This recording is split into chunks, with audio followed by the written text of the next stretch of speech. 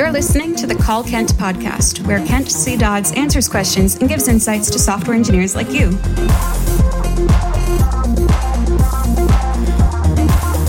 Now, let's hear the call.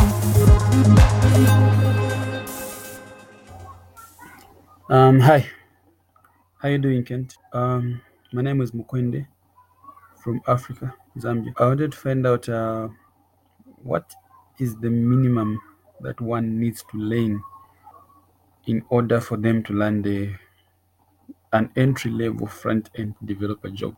Like, what is the minimum? Do they need to know stuff like tooling?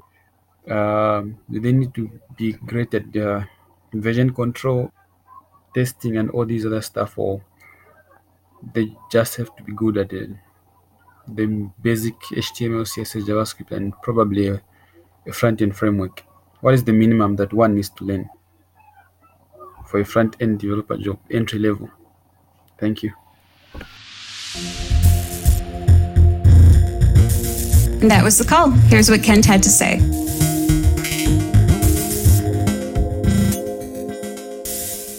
Hey there, Mukwende. Thank you so much for the question. This is a really difficult one to answer because it's going to vary widely based on the job that you're going to get, the employer, what they care about, the interviewer, and how they interview you. So, to answer your question, I would say the minimum skill set for a front-end job is the minimum amount that somebody will hire you for, which is not a very helpful answer. But really, there is no, in the software industry, especially in front end, there's no standard for how much experience or how much skill you need to have to be effective or to be hireable.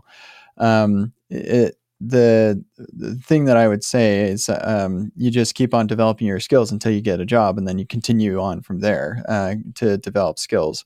So I think what's less, so first of all, maybe this question is coming out of a desire to make sure that you're you don't start looking for a job until you have reached a certain level of skill.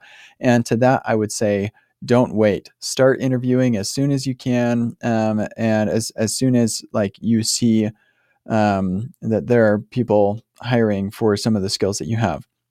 And keep in mind that a lot of the job requirements are actually made or written out by recruiters or people who just don't really understand the requirements of the company.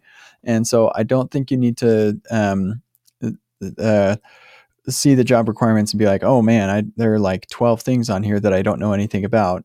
Just because there are some things on there that you don't have experience with does not mean you will be rejected if you go there. And, if you are, so what? You're right back in the same place you were before, except now you have experience interviewing. So that I think is fine. So yeah, don't wait until you reach a certain level of skill. Within reason, of course, like you should probably know how to type and that sort of thing. But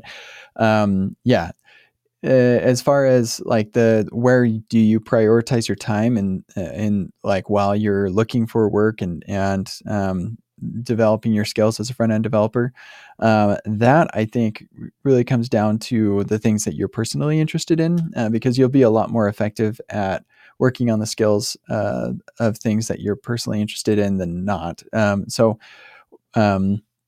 I definitely think that having and I guess also it's important to recognize that if your goal really is to get a job, then look at the different job openings in your area or at companies that you want to work at and see the things that are really common across all of them and start learning those things first. So I would say having a surface understanding of most of the tools of the trade would be a really good idea to spend time across all of them.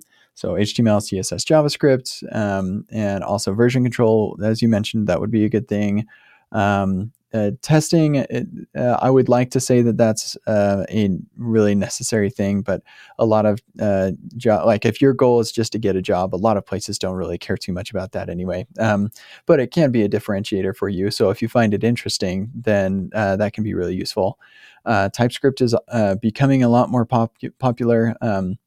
Most of the time when I'm visiting, giving workshops and stuff, pretty much everybody there is using TypeScript. I only teach in TypeScript. So yeah, probably another good one to know. But again, you don't have to limit yourself to having to know all of this stuff before you can start interviewing. The best thing that you can do to start developing these skills is by actually building stuff. So come up with ideas of things that you can put together to develop this level of experience, and you will naturally learn the right amount of each one of these things for being interesting for a potential employer. So I hope that's helpful. I wish you the very best of luck in your endeavors, and I hope you have a nice day. Bye. This has been the Call Kent podcast. Learn more about Kent at kentcdodds.com and get your own questions answered at kentcdodds.com/calls.